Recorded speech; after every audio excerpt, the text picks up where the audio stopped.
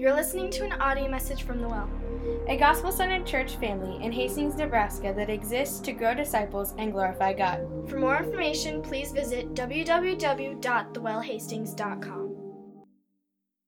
All right, so 1 Peter chapter 2, verses 11 through 12. If you would stand with me for the reading of God's Word. 1 Peter chapter 2, verses 11 through 12. Here's what Peter says. It says, "Beloved, I urge you as sojourners and exiles to abstain from the passions of the flesh, which wage war against your soul. Keep your conduct among the Gentiles honorable, so that when they speak against you as evildoers, they may see your good deeds and glorify God on the day of visitation."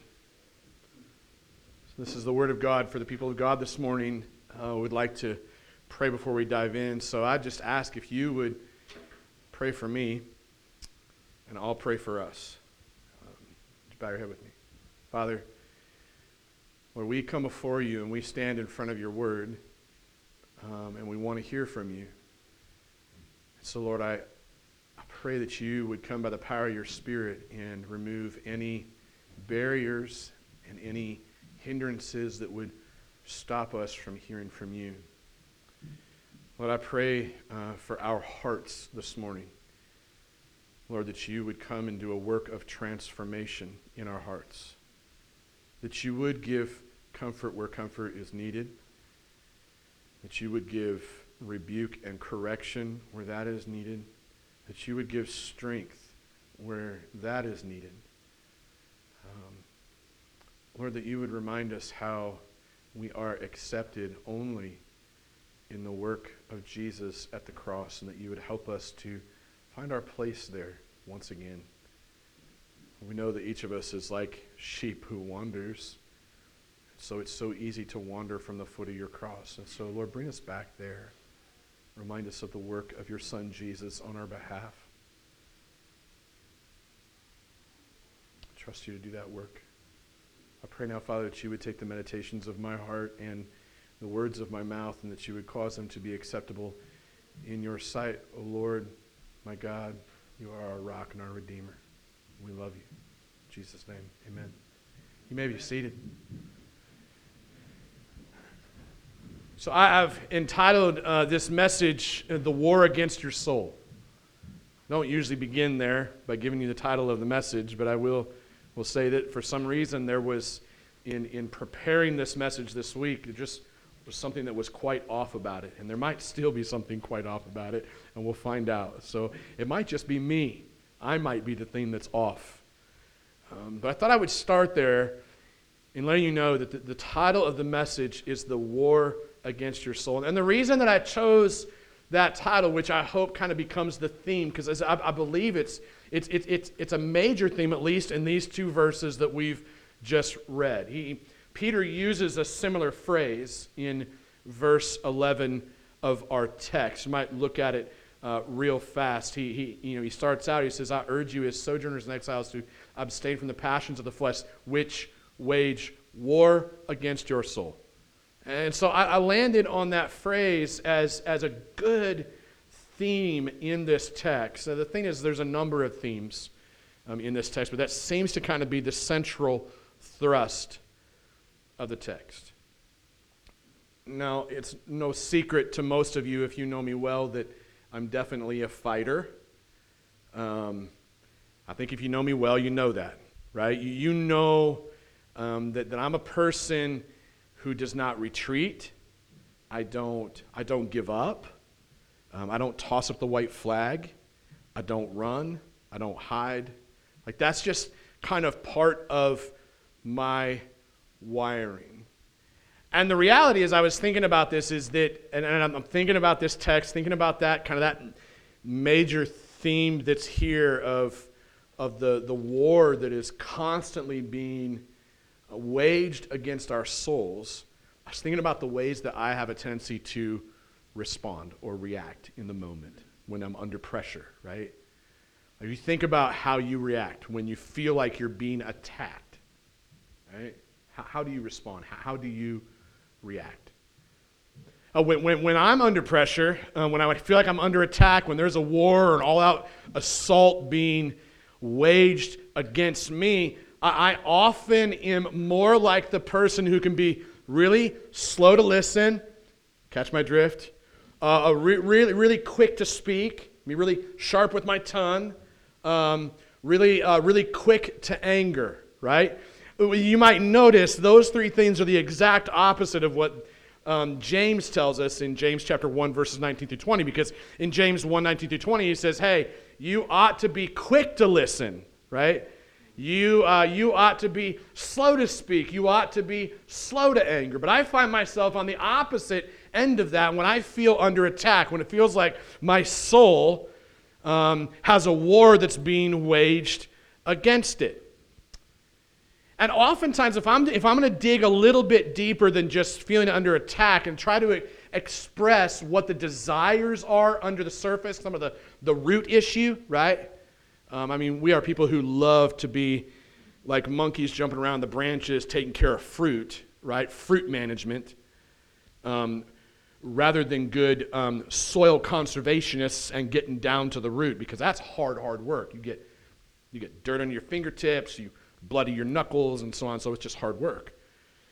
If I'm going to do a little bit of root work, at least for me this morning, hoping that it kind of catches some of you guys, what's happening under the surface when I feel attacked or when I feel like I'm in a war or my soul is being besieged, happens oftentimes when I feel unwanted or when I feel cast aside, right, on the outside. Or if I feel helpless. Those are some of the desires and the feelings under the surface that are an indicator of the war that gets waged against my soul. Let me just ask you, what do you do? What do you naturally do when you feel unwanted, when you feel left out, when you feel cast aside, when you're struggling with those things, when you feel helpless or powerless? Like there's no way that I can change what's happening right now. What's your go-to? What's your go-to response? Let's think about that for a minute. So I think Peter, Peter, as he's writing this, I think he knows that his audience is struggling in some of these ways. Okay, just based on some of the words that he's using as he addresses them. I think he knows that they are definitely struggling with some of those feelings, some of those desires of, I want to be wanted. I don't want to be cast aside and on the outside. I don't want to feel helpless or powerless. I actually want to feel powerful. I want to be on the inside. I want to be desirable to somebody. Right? I think he knows that these are some of the things that his audience is struggling with. He knows that they are in the midst of a war that's being waged against their very souls. That's why I think he uses that phrase. I think he knows, too, that what's going to happen naturally with his listeners, with his audience, is I think he knows that as they struggle through the hurt of being unwanted, as the world around them treats them like outcasts, I think he knows that as they face the pain or the fear of suffering for their faith even, I think as Peter stands back and thinks about all these things for the audience, the churches that he's writing to, I think he knows that they're gonna get into a position where they're gonna kind of long for the good old days, right? And that's something I think is an easy jump, an easy connection for us. Like how many of us in this room are like, man, I just wish things would go back to normal before 2020 happened, right? Like, I think that phrase has probably come out of all of our mouths in this room. And I sometimes I think I'm probably like the only one in the room who's like, actually, I don't want it to go back to normal. I really don't. Because I think the American church before this all happened was jacked anyways. And I think God was using 2020 to do something in us. Now, whether you agree with that or not, or whether you pay attention to that or not, it's totally up to you, right? So I'm not really in that boat where I want things to go back to normal. I'm kind of a guy who's like, I love the challenge of what I think God is trying to do as he tries to sanctify his church, right? And change us and transform us. And I think Peter's kind of maybe in some of that same boat where he's looking at his people, and he's kind of like, hey, you're not going to go back to the promised land today. We're not going to go back to that place where we're like center of society, right?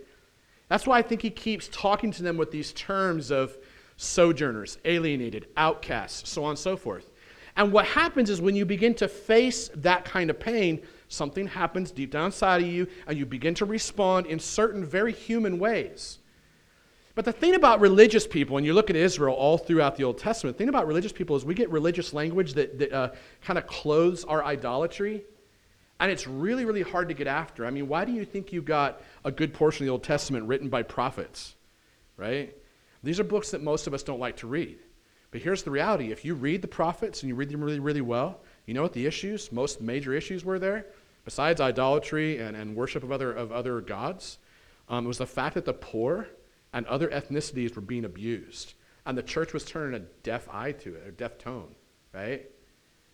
And there were actually leaders in the church in Israel during that time who were like, no, everything's going to be fine. Like, God's not going to do anything to us. And then there were prophets who were like, no, you need to listen. Like, God's got an issue with this.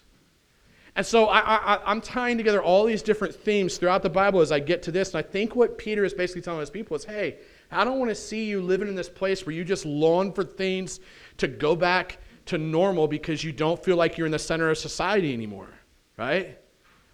I think that what as he thinks about the places that his listeners are in, he's thinking about how they're going to be tempted to fight for acceptance, right?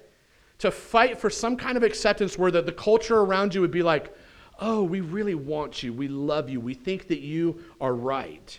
They're gonna want to try to fight for that, right? Nobody wants to be on the outside. Everybody wants to be on the inside. I think he knows that they might be tempted to regain some level of comfort even too. Joe brought up a passage about comfort earlier. And the problem with when we talk about comfort from a biblical perspective, and you look at the wide panorama of Scripture from beginning to end, the Christian life was meant to be uncomfortable in this world. Why? Because our comfort is not based on our circumstances. Our comfort is not based on the lifestyle we have. Our comfort comes from a deep understanding of our identity in Christ, right? Like, we find comfort in that in the midst of being uncomfortable. It's a crazy upside down, inside out lifestyle. So I think about all these things. Obviously, I'm kind of all over the place, right? I'm going to bat this around a little bit. Hopefully, you can kind of track with me as we come around and then come back to this central theme of the war against our souls. I do think, honestly, I really do believe as I study the nation of Israel, as I study the Bible, as I study the different ups and downs, and then think about this very time when Peter's writing to Israel, I think the temptation for Israel would be to try to fight to regain some center of influential power in society. And the interesting thing is you don't see Peter at all giving that advice, right? You don't see him at all saying, this is the war we need to go fight in our culture. It's not what he says. And that's a fascinating thing to me because the American church today continues to take the Bible and turn it into a weapon. And I really do not believe that was what Jesus intended whatsoever. In fact, I think there were Pharisees, and there were Sadducees, and there were Zealots, right? And there were Essenes. Those are the four major key players in the Christian world as Jesus comes on the scene. Those are your four major denominations. Pharisees love their Bibles. Sadducees love to ignore half the Bible. That's a good way of describing it. Zealots love to use their Bibles as weapons for cultural warfare. They're going to fight all the bad stuff in the culture, and they're going to take over the political world, and they're going to get their people in those seats of power. That's a zealot. Do the study. An Essene, so the Zealots are going to fight this thing. And the Essenes are very much like John the Baptist. They're guys who are like, nah, I'm out, dude. I'm going to go hang out in the woods, eat locusts, and kind of be that guy. There's something very good about each of these four groups. I'm kind of approaching it in a negative way this morning as a way to illustrate where Israel was at. Because that's who Peter's writing to, right? Like, let's be honest this morning and remember that Peter's not writing to you and me as Americans. He didn't even have Americans in his mind, right? Now, God did, sure. But it was written primarily to churches who are part of the nation of Israel, Gentile churches especially. It was written to them, but it was written for us. So make that distinction between the to and the for. The jump that you have to make across the river and build a bridge with to have principles that actually apply have to be faithful to what the author actually intended to say, right? So, if we think about that, we just kind of get ourselves in the mindset of who and what and where and when, right, and what's going on. I think it's better to start there and then try to dissect some of the negative ways in which we as Americans might try to approach this and read it wrong. So that's kind of what I've done in our opening here, is just try to set the tone for that so that we might read it through the right lens as we hear this. So these are the things I think Peter knows. At the end of the day, I think Peter knows that there is a war that's being waged against the souls of his listeners. And I think, like a very good pastor, what Peter does here is he reminds his audience, and then he reminds us through this, that as a family of loved and alienated outcasts, they are to choose their battles carefully, and they're to maintain honorable lifestyles so that their enemies have a reason to glorify God. That's the big idea. Okay? Let me say it one more time. As a family of loved, alienated outcasts, what Peter wants them to do is he wants them to choose their battles carefully, he wants them to maintain honorable lifestyles. Why? So that their enemies have a reason to glorify God. Like, let's face it, all the culture wars we could make gives nobody a reason to glorify God. Just gives people a reason to hate Christians more. And this is why Peter begins. He begins by calling his listeners a family of loved, alienated outcasts. Think about that. Think about applying that to us as a church family, right? Like, write this down and look at the words for yourself. We are a family of loved, alienated outcasts. Those are some crazy descriptors. Like, I don't think I would ever describe myself. I mean, maybe loved. I'm loved. But to describe myself as an alienated outcast? Man, think about that, right? When Peter says, "Beloved, I urge you as sojourners and exiles," what's he doing? He's giving them identifiers. And at the same time, he's actually identifying with his listeners in their hurt, in their pain, in their fear. But at the same time, he's also identifying with them in their identity in Christ. He's doing both here. What Peter doesn't do is he doesn't gloss things over in any way. A lot of us like to gloss things over. Like, it's not going to be that bad. Right? But he's also not giving them permission to go sulk in their shame. He's also not giving them permission to go create a war in the culture. He's doing neither of those things. What he's doing is he's giving them the permission to redefine what it means to be a sojourner, what it means to be an exile. Think about those two words. To be a sojourner is to be a stranger. It's to be an alien who doesn't feel at home in this world. Like, do you really want to be comfortable with this world? Do you really want America to go back to being more comfortable for you? Really? Because if you do, then you're saying that this is your kingdom. And that's not the way God would have us to desire or to believe. It's not biblical at all. Think about the word exile, right? Like, to be an exile is to be an outcast. To be an exile is to be an outcast, somebody who doesn't fit in. Why? Because our king is not of this world, and neither is his kingdom. Now, are we to set up the kingdom of God here on this earth? Yes. The kingdom is defined this way: a people in a place at a certain time under the ruling and headship of another. Say it one more time. A kingdom is defined this way: a people in a place at a certain time under the ruling and headship of another. You can't serve two kings. You can't serve the kings of this world and serve the king that is not of this world. When you and I are sitting in this place as believers, we are under the headship and the rule of a king, and his name is Jesus. And he's the only king I claim. It's the only king I'll ever claim. You won't see me with a Trump flag behind my bike, or a Biden flag, or any other political flag for that matter, because they're not my king. You get me? From the beginning of time, listen to me close. From the beginning of time, the human race has struggled with kings and kingdoms. Understand this. Those of you who have understanding, have the Spirit inside of you, you'll get this.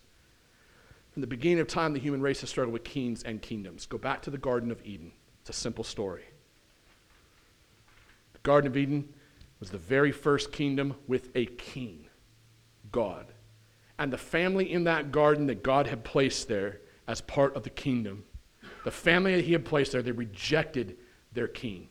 They rejected him for a new king who offered up a tasty treat. It looked better. It smelled better. It tasted better. It was desirable. They chose that king instead. From that point forward, the battle between two kings and two kingdoms has been waged with humans in the middle, vacillating back and forth between the two. And the reality is that there has been a war being waged against the souls of mankind since the beginning. And the problem is we have a tendency to make the war that we're part of about something other than it really is. And I think that's what Peter's getting after here. I really, really do. See, Peter wants to remind us that as we live in this fallen kingdom as aliens, as outcasts, he wants to remind us that we are deeply loved by the King of Kings and the Lord of Lords. Like that reminder that we're deeply loved by the King of Kings and the Lord of Lords, does that move you emotionally? Does that move you as emotionally as you get over the jacked up political atmosphere we live in? If it doesn't, why? I would become a really good lawyer and try to dig deep down inside on your own and ask the Lord, like, why does my rejection of you not get me jacked up? And also on the flip side, why does your love for me as the King of Kings, why does that not jack me up as emotionally? Why don't I stay awake late at night thinking about that? Why? My answer, just for me, because I don't want to try to tell you what the Holy Spirit should tell you, but I'll tell you, for me, it's because I live in this place just like what I believe every other human struggles with. It's a thing called sin, and sin could be defined as trading the king and the kingdom for another king and kingdom that looks better. I really believe that's what happens deep down inside of me. Maybe it doesn't happen for you and you got this figured out, and if so, I'd love to talk to you afterwards because you can give me some pointers. Am I being sarcastic? Yeah. Because I don't know any of us that really has this figured out. I'm not on this stage because I got this figured out. I'm just on this stage because I really believe this is what's happening in this text. And God's called me to preach. So I think Peter wants to remind us that as we live in this fallen kingdom as aliens and outcasts, we're deeply loved by the King of Kings and the Lord of Lords. You see, in the midst of this war that's being waged against our souls, what we need to remember is that this earthly kingdom, America, is not our home. It's not. Not our home. It's a place we live, but it's not our home. All of the earthly kings that have lived, ever will live on this earth, they are not our kings. This is what got the church in trouble. This is the reason they were the outcasts, is because they lived in such a way that said, I don't need your earthly system. And you know what all the religious crazies did back then? They made them into outcasts. That's what they did. That's the position that Peter's people are living in, because they chose a kingdom that is not of this world. There's only one kingdom that's going to last. Only one. There's only one king who is going to reign for eternity, and his name is Jesus. And he sits at the right hand of the Father God Almighty as the crucified, risen, and returning Savior. And in the midst of the war that's being waged against our souls, what we need to remember is that King Jesus won the only war that's ever going to matter, and he did it at the cross and the empty tomb. He didn't do it across the political aisle. And you might say, hey, Joe, why are you being so political heavy this morning? Look at the next text. Okay? I'm preaching context because that's what we're supposed to do. The next text is really simple. I'm going to get there next week, and if you want to skip, that's fine, you can. But the next one is really simple, verses 13 all the way down through 25-ish. Like, it's all about being submissive to your unholy government. Okay? So that's why. It's called context. The fun thing is that I get to preach that context every time I get on this stage. Otherwise, I can just be unfaithful to the original author's intent and preach whatever I want, which a lot of guys do, and I'm tempted to do, right? It's probably not a message I want to preach. I want to in some regard, in other regards I don't. In the midst of the war that's being waged against our souls, we need to remember that King Jesus won the only war that's ever going to matter at the cross and the empty tomb. So ask this question, how does this apply to us in America? I got it footnoted in the notes in my blog just so that you can go look at it, and you can know these words are not my own. These words I'm about to share with you are the words of a very faithful commentator. I believe he's more Presbyterian than he is Baptistic, so that might drive some people crazy, but there's some of you I can see smiles. There's some of you like, yeah, that's my family. It's good to have like people from different backgrounds in this room. His comment was this. Here's what he said. He basically explains the application of this passage right here that we're looking at, and he explains it to American Christians in our struggle, our own struggle in this war against our souls, our struggle to lay our desires for acceptance and comfort and control at the feet of the King. Here's what he says. He says, hey, here's what happens. After a really disappointing election result, what do American Christians do? American Christians utter these empty threats all over the place. I've heard it, right? I've said it even myself. Utter all these empty threats about moving to Canada or Tahiti. That's the reputation we have in America. Shame on us. Right? But that's a healthy, appropriate amount of shame to say shame on us for that. We ought not to be that way. Because when we say that, what we're saying is, I live for this kingdom and not that kingdom. That's what we're saying. Americans utter empty threats about moving to Canada or Tahiti. And he goes, but no. I love his rhetorical sarcasm. He goes, no, we're not moving to Canada. Here's the reason why. Canada is no better than the United States. Right? We're certainly not going to Fiji or Tahiti. Why? I'm not going to any of those islands in the French Polynesia, he says. Why? Because they're too far away. The climate's too hot. We find something to complain about. Like, that's another indictment that I think is really interesting for us in the American church. We're so spoiled, we find ways to complain about anything. You know? Like, sorry to be so heavy this morning, but when he talks about the war that's being waged against our souls, like, we got to wake up at some point and do an inner reflection, don't we? Isn't there something about personal holiness in the scriptures? I think there is. I think that's what he's doing. I think he's trying to turn his listeners' eyes off of all that out there back to in here and go, hey, what's actually happening deep inside of you that you've been unwilling to look at and check out and deal with? Right? He says the islands are too far away, the climate's too hot. More importantly, even if the pollutions there are any different, they're no lighter than they are here. It's still a broken, fallen world, so if you think Canada is going to be better, it cracks me up. The reality of this text, he says, is that Peter advocates neither flight or fight. He doesn't advocate for either. And that's a lot of times our tendencies. And I already told you, my tendency is not flight. My tendency is fight. Okay. So this applies to me quite a bit. I'm not the guy who wants to move to Canada. I'm the guy that wants to take up arms. That's who I am. If you don't know that about me already, you don't know that I'm not standing here preaching to myself, then you don't know me, okay?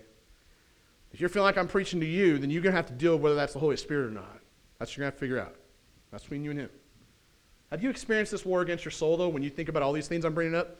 Have you experienced this war against your soul? Have you experienced this kind of pain, this kind of fear, this kind of helplessness that Peter's addressing here? Like, how often have you caught yourself lamenting over the broken kings and the broken kingdoms of this world?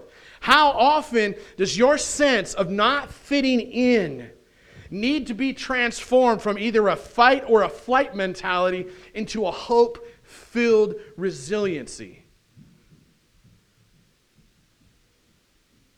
Be encouraged. The message from Peter in this text is that in the midst of this war against our souls, you and I can find hope in this truth. We are a family of beloved, alienated outcasts, and that's beautiful. And not only is it a beautiful thing that we get to be a part of, it's a beautiful thing that we get the actual privilege of bringing attention to the God who has saved us as we live our lives in honorable ways and as we pick fights that actually matter, so that the watching world has a reason to glorify God. That's the message of what Peter's saying. It's my rewording of what he says. Look at this second point. Look at this second idea here, that we need to choose our battles carefully, right? As I said earlier, and I'm going to reference it a few times on my way through, that I'm a fighter, right? And when I was younger, man, I picked some of the stupidest fights for some of the stupidest reasons. If you would have known me then, you'd be like, I don't even know why this guy's on the stage. I'm serious. I did some really stupid things. My kids can tell you stories because they've heard the stories. They know. Ask my son about the time that I barked like a dog. If he can't remember, ask my wife. She'll tell you. It's horrifying. I have no problems throwing myself under the bus and how stupid I was in the fights that I picked. Now, on the surface, if you were to look at the fights that I was picking, they would have appeared to be worthwhile sometimes, except for that one. If you actually ask my wife or my son about it, that's not a worthwhile fight. I should never pick that fight. But there were some fights that I picked that would have seemed worthwhile on the surface. Okay, if you disrespected me, I would pick a fight with you, and it would be under this banner of standing for the value of mutual respect. Anybody agree? We value mutual respect? Yes. Oh, okay, good. The rest of you are like, I don't know if this is a bait and switch, so I don't think I should raise my hand. No. Yeah, it's always a bait and switch with me because I'm a fighter. Hello. It's okay, though. Like to value mutual respect is a good thing. We should value it. The Bible values that. God values that. Good. How we get after it, that's another story, right? If you betrayed me, okay? If you betrayed me, betrayal is a pretty deep thing for me. If you betray me, I would have picked a fight under the banner of standing for the value of what? Faithfulness. That's a good value. Agreed? Yeah, we can all agree with that, right? Yes, Joe's baiting and switching all of us. Yes. Those values are great. And I would pick fights based on those values. Here's the crazy thing. I would pick those fights about those things even though there were really obvious glaring areas in my own life that I was actually blind to, where I was not living out those values of respect and faithfulness. What do you call that? Somebody tell me. Hypocrisy. That's another indictment against the American church today, isn't it? Is our hypocrisy. Why do you think that is? Well, because our enemies, hey, don't we have the humility to step into that a little bit and go, I actually do have a rat in that race that I probably need to repent from, right? When it comes to my own hypocrisy. I think this is why Peter instructs his listeners to do what? Verse 11, look at it. Abstain from the passions of the flesh which wage war against your soul. See, Peter, I think, knows, he's under the inspiration of the Holy Spirit, so the Holy Spirit definitely knows, and this seems to be true, that the easiest thing to do when we are under attack, when our soul is under attack, when we feel alone, when you feel abandoned, when you feel hated, when you feel helpless, right? When that stuff is what's getting churned up in your soul, the easiest thing to do is to lose sight of the battle that matters the most. That battle is the battle for personal holiness. Now, I don't care if you followed Jesus for 80 years or if you followed Jesus for 80 minutes. That battle for holiness this side of heaven should never be walked away from. Right? I think this is what it means to choose your battles carefully when your soul is under attack. Like, listen to me. You can fight all the religious battles you want to, okay? You can fight all the social battles you want to. You can fight all the political battles you want to. But here's the thing. Here's what I'm trying to say. You can fight all those battles, but without the battle for personal holiness, those battles are going to render very little fruit. The reformers, The reformers had a certain way of saying this. They would say the way that we try to transform culture is not by making war with the culture. It's actually by living faithfully in a culture. It's living a faithful, transformed life that changes a culture. It's not you and I like jumping from our little cultural bubble into somebody else's cultural bubble and being like, you can't live that way. That was not the way Jesus did it anyways.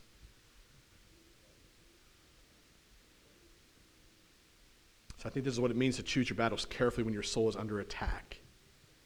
When Peter reminds his listeners that the passions of the flesh wage war against your soul, what's he saying? Okay?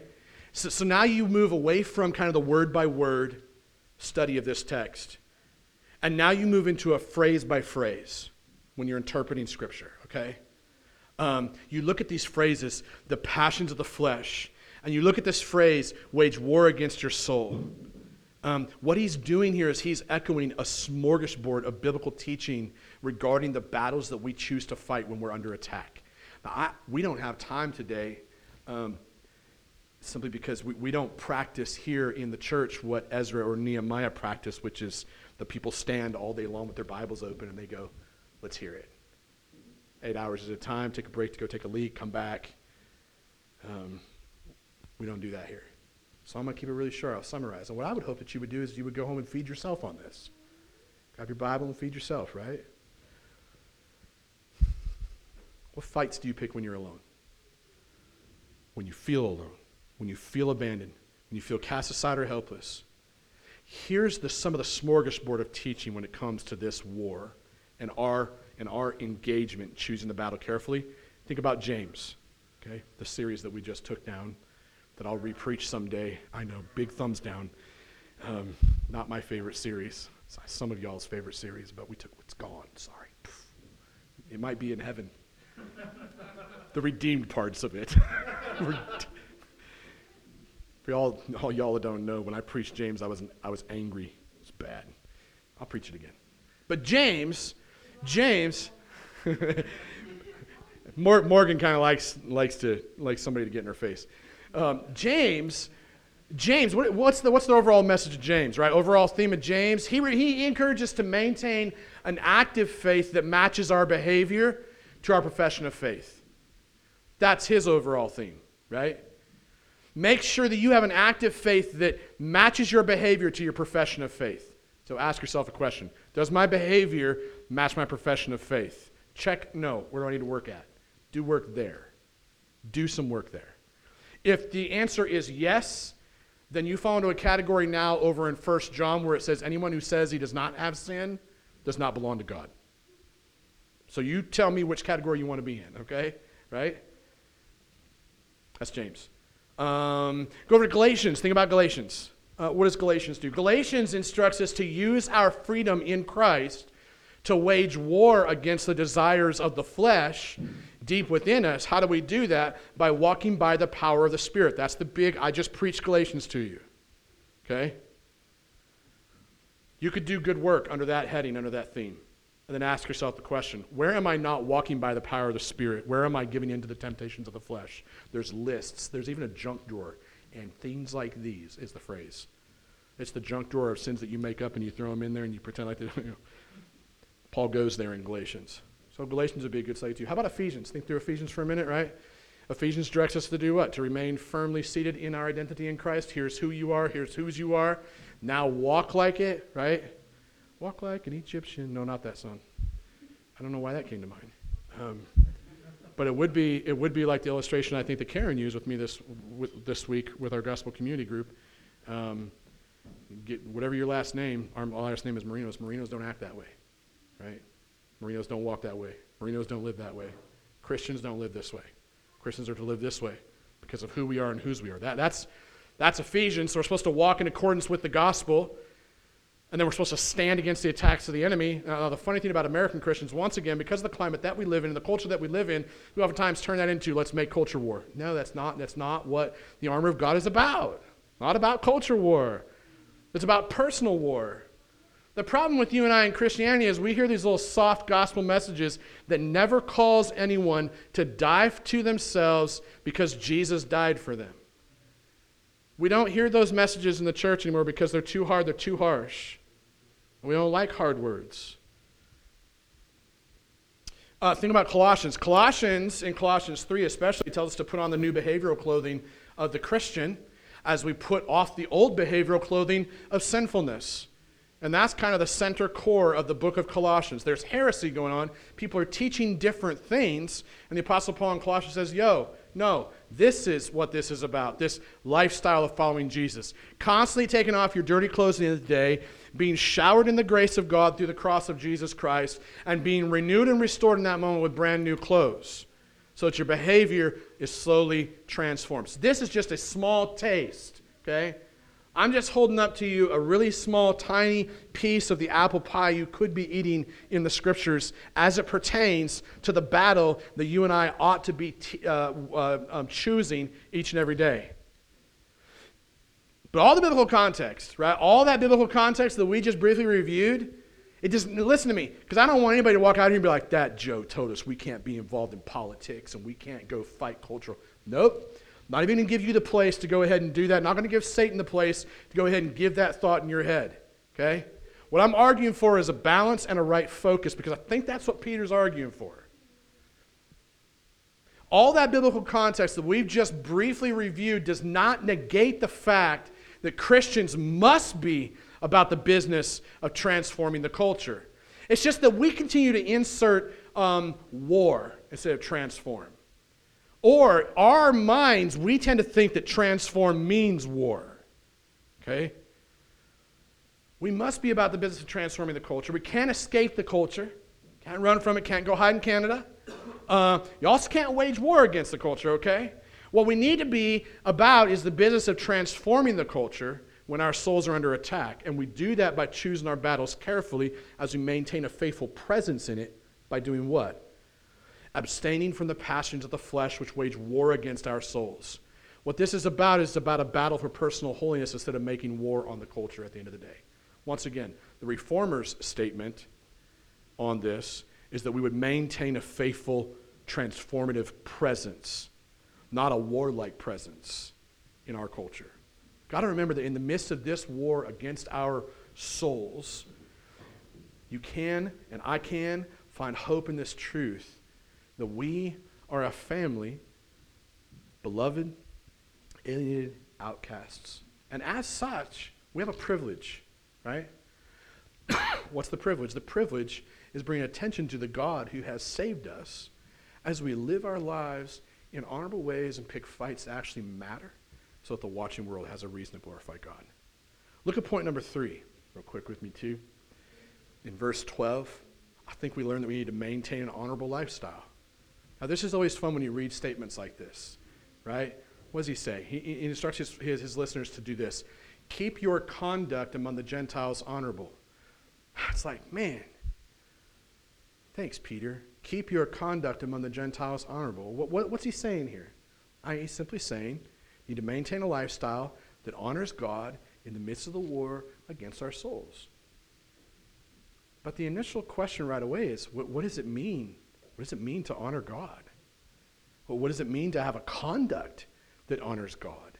Especially in a hodgepodge culture like America, where we have 50,000 different little denominational groups that think that it means this and it means that and it means this, and they even have proof texts ripped out of context to prove that what they believe is right. Right? How do you know? How do you know what to do? Like, the hard part of interpreting this part of this text is understanding what kind of conduct is actually honoring to God. And it's important for us to start to understand what kind of glasses we wear when we do so, right? All of us have presuppositions. We presuppose ideas about the text based on what we've heard from other popular preachers, based on how we were raised in a certain tradition and a certain culture, based upon the doctrine of the church that we're now in. All those things affect how we hear a phrase like this. Keep your conduct among the Gentiles honorable. And then here's the thing. If the other little church or big church across town disagrees with you, or your friend, old friend, used to be your friend, no longer your Facebook friend because you canceled him, disagrees with you, right? Follow me? That's the hard part of interpreting this text. It's understanding what kind of conduct is actually honoring to God. Now, here's the thing. Christians and pagans alike love to make this immediate jump. You and I and those who are not believers, we love to make the immediate jump all the way over to moralistic instructions. Like from here, it's like now it's moralism. Let's just start teaching the do's and the don'ts, right? Because that's easy. And I would say this, and it typically devolves quickly into the kind of moralism that makes really grand, great arguments out of these petty gray areas like food consumption, smoking, drinking, swearing, rather than concrete arguments from God's word, like I already mentioned, right? I gave us a list of a number of different books that we could look at. You got sexual sin, you got gossip, you got greed, you got hatred, you got division, you got envy, you got strife, you got those kinds of sins. The way that you use your words to tear people down, that kind of unwholesome talk, right? To tear people down that have been created in the image of God. It's harder to go there. And here's the thing. Those kinds of sins, let me list them again. This is just a quick summary from the books that I just mentioned. Sexual sin. Anybody here struggle with that? Probably don't want to raise your hand, I'm sure. Gossip. Anybody here like to gossip? Probably don't want to admit that either. We got a few. Hey, thank you. That was good and honest. I like that. Greed. Anybody get greedy with your time? Or how about greedy with your money? You know, the percentage of people in a church that actually give to support the ministry of a church is super low. It's something like 20%, you know. 20% of the people give enough to support 80% of the work. It's usually the rule of thumb. So how about greed? Greed's a big one. What were some of the other ones I listed? Hatred. You hate anybody? We can find some places for that, right? Yeah. Division or envy or strife. These kinds of sins are all too alive in the body of Christ today, are they not? Can I tell you why they're alive? It's because we haven't made those the focus of our warfare. That's why they're alive. And here's what some of us are thinking in this room right now. Oh, I haven't done that, but I think somebody else in this room has. You know what you just did? Inside of you, you just gave in to a lie from the devil that says it's somebody else's problem, not yours. Make sense? It seems to me that all the gray issues, everyone has this opinion without a rock-solid biblical backup for it. Peter, though, come back to this phrase, right? Come back to this phrase, keep your conduct honorable. Peter has to have something in mind, doesn't he? Like, don't you think he's probably got something in mind when he's saying this? I mean, he's not just tossing words out there for no reason whatsoever, right? He's got to have a specific thing in his mind when he tells his audience to maintain an honorable lifestyle. Could it be? Possibly. Could it be? Sarcasm? Yes. Look at verses 13 through 17. Could it possibly be that Peter believes that Christians can maintain an honorable lifestyle through their submission to evil human governments? Could it be possible? Yeah. You know why I'm being sarcastic is because that's part of rhetoric, right? Yes, it's exactly what I think he's saying because it's in context. Maybe Peter actually has it in mind that his listeners would even live obediently to unjust and cruel employers. How about that? Read that, verses 18 through 20. Could it be also that Peter actually believes that this is the way that we would actually emulate Jesus at the cross? Well, that's possible because verses 21 through 25 kind of says that exactly in context, right? So I think, here's what I think. If Peter were standing here right here today in the flesh, right? And some of us just walked up to Peter and we're like, hey, you know, Peter, that phrase that you used here about keeping our conduct honorable, like, what did you mean? What did you mean by that? I think here's what his answer would be. I think he'd scratch his temple. I think he'd say, did you read the rest of my letter? Did you read the next couple of paragraphs? Did you read them through the lens of who was the actual recipient of this letter to begin with? Did you take yourself out of your American skin and think about it? Did you build the bridge of principles back across? I think that'd be his answer. You know what I think? You know what I mean?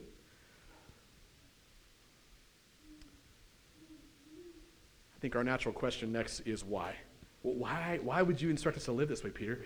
Like, why should we submit to an evil government? Why should we obey cruel employers? Why should we emulate Christ's activity at the cross? Well, that seems like an easy kind of like drop, kick, meatball, pitch, right? Why? I think his answer would be this. In the midst of this war against your soul, here's what you can find hope in. I'm going to say it again, right? You can find hope in this truth. You and I are part of a family of beloved, alienated outcasts, and we get a privilege. And the privilege here is bringing attention to the God who has saved us as we live our lives in honorable ways and pick fights that actually matter so the watching world has a reason to glorify God. Makes sense, right? Makes sense, since the chief purpose of man or woman is to live lives that glorify God. Finally, last point, and I got to get us out of here. Need to give our enemies a reason to glorify God. Need to give our enemies a reason to glorify God. Seems crazy to me that Peter would actually be concerned about what our enemies are actually going to say about us, right? Nevertheless, he goes there. He instructs his listeners to choose their battles carefully and to maintain honorable lifestyles. Why? He answers the question so that when they speak against you as evildoers, they may actually see your good deeds and glorify God on the day of visitation. Now, in summary, Peter's just simply saying that we need to live our lives in such a way that it gives our enemies a reason to glorify God in the midst of the war against our souls, right? Capiche? Good. Got it. Yeah, what does this all mean? Like, it kind of comes across as a very shocking statement to me, right? At first, I can't think of very many instances at all, and I'm sure you can if you think about it too. Can't think of very many instances at all when living rightly has actually caused my enemies of the cross of Christ, to actually glorify God. And let me just tell you, some of the worst enemies of the cross of Christ are those who call themselves Christians. Anybody here been hurt by them? Craziness, right? People with religious language who have weaponized their Bibles.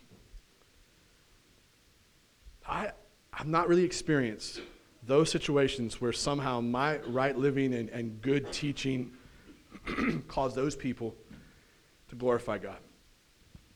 Seems more normal to experience extreme ridicule, more normal to experience slander when I do what is right. We do live in a world where good is called evil and evil is called good. So what does Peter have in mind here? Here's what I think he has in mind. Here's the piece of this that I think is important. Because we read that text about our enemies glorifying God, we have this kind of instantaneous gratification thing going on, right? See, Peter doesn't have the quick fix in mind that we are so addicted to. When our souls are under attack, what happens? We long for relief, don't we? Especially quick relief. God, please get this election season over. God, please get this year 2020 over. God, please let things go back to normal. God, please, we want relief. Not wrong, but we are full of instant gratification. Turn on your phone, email us slow. Gosh, what is going on with my phone, right? We order Amazon Prime because it gets here in 2 days rather than, what did it used to take? A week? You open up Facebook and bam, you got 50 immediate notifications. I don't have to go on very long about this, right, in terms of immediate gratification. We desire that. We long for that. But what Peter doesn't do, he doesn't offer quick relief. Peter acknowledges that enemies of Christ are going to speak against Christians. He acknowledges that they're going to try to make us out to be evildoers. But here's his closing phrase. Pay attention to it. It's important, and it's easy to overlook. He says that they may see your good deeds and glorify God on the day of what? Visitation. Do you know when the day of visitation is? It's a long freaking ways away. Okay? It's a long ways away. It could be tomorrow. But I think it's going to be a long ways away. Especially if you put yourself in the shoes of Peter's listeners then, his original audience. They're wishing, Jesus, please come back today. And that's one phrase I do use quite often when crap hits the fan. God, please send Jesus back. I'm not the guy who's like, I want to move to Canada. I'm like, please send Jesus back. Okay? That I do land there because that feels pretty theological. That feels pretty biblical. I don't think there's anything wrong with desiring for Jesus to come back and set this stuff straight. I don't think there's anything wrong with longing for a place called heaven, because I'm not really longing for the kingdom of this earth to do anything different than it was already designed to do at this point, and that's to crash and burn, right? Like, if this world isn't going to crash and burn, then why do we even preach Christ? Like, you don't need Jesus. You don't need Jesus if this world is your home. If you can build a kingdom over here in America or anywhere else for that matter. Why would you need Jesus? To make this world better? That's not the message of the Scriptures. The message of the Scriptures is that Jesus is coming back, and there will be a new creation and a new earth because it's crashed and burned. And you and I are part of that brand new creation. That's hope. That, to me, is hope.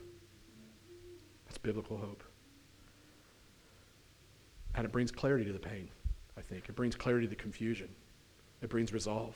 You see, while enemies of Christ may slander you for doing good right now, there's going to be a day when they're going to be held accountable for their abuse that they have leveled against you and I. And on that day, the day that Christ returns in glory, they're going to give God the glory because of your faithfulness to him. It's basically like he's going to take the words out of their mouth and they're going to have no choice but to say, Jesus is the King of Kings and the Lord of Lords. And we're glorifying you because your people lived rightly. That's the picture I think Peter is painting here. He's saying, in the midst of this war against our souls, we can find hope in the truth that we're a family of beloved and needed outcasts. We get the privilege of bringing attention to the God who has saved us. We live our lives in honorable ways, pick fights that actually matter, so the watching world has reason to glorify God. And I have a whole conclusion written, but I've been after this for 55 minutes with you guys, and I'm not even going to give it to you. If you want to read the conclusion, I just talk a little bit more about my years of that fighting instinct. And I just do some work there in between the acceptable sins and non-acceptable sins. And so if you want to read that, you can go to the blog, I think, or I think it's linked on the website. You can go there, you can read the conclusion area. I just think to shut this down, because there's another page and a half of notes that you don't need me to stand here and ramble through. I want to leave you in a place where you can come to the cross, right? And recognize whatever sin God wants to convict you of this morning, and whatever hope he needs to give you in that message of the cross and the empty tomb and his promised return. Like, hey, here's the thing. We're all living the same life together in the same world together. We're in the same church building this morning, and we live in the same culture and the same atmosphere. We're all guilty of probably some of the same sins, right? But at the end of the day, Jesus is the one that sets all this straight. Jesus is the one that comes and gives you true hope, and Jesus is the one that we can trust. At the end of the day, he is the King of Kings and the Lord of Lords, and his kingdom will reign forever. And right now, this morning, you're a part of that in a certain way. Even as you walk out of here, you're just part of the kingdom that scatters. And we regather a few times a week in different ways. So, and this is made possible by Jesus' work at the cross, his broken body, his shed blood, his empty tomb. Jesus didn't condescend from heaven to a sin-filled place called the earth to do culture war. He came here to save people. And that's the work that we're to be about. So I pray there are pieces of this message that would convict you, and it would cause transformation in you and cause you to find that place at the foot of that bloody cross. Remembering it's by his shed blood and his broken body that you have the opportunity to come to your Father in heaven who does love you deeply. And that's the way that you and I are then enabled then to live this thing out, right? We're enabled by the power of his Spirit, which he gives us in this interim before he returns. So I pray as we close, and you spend some time there, let the Holy Spirit do some work on you. If you need to confess or repent from sin before taking the elements of communion, which we're going to pass around, just stay in your place. We'll have some servers bring them.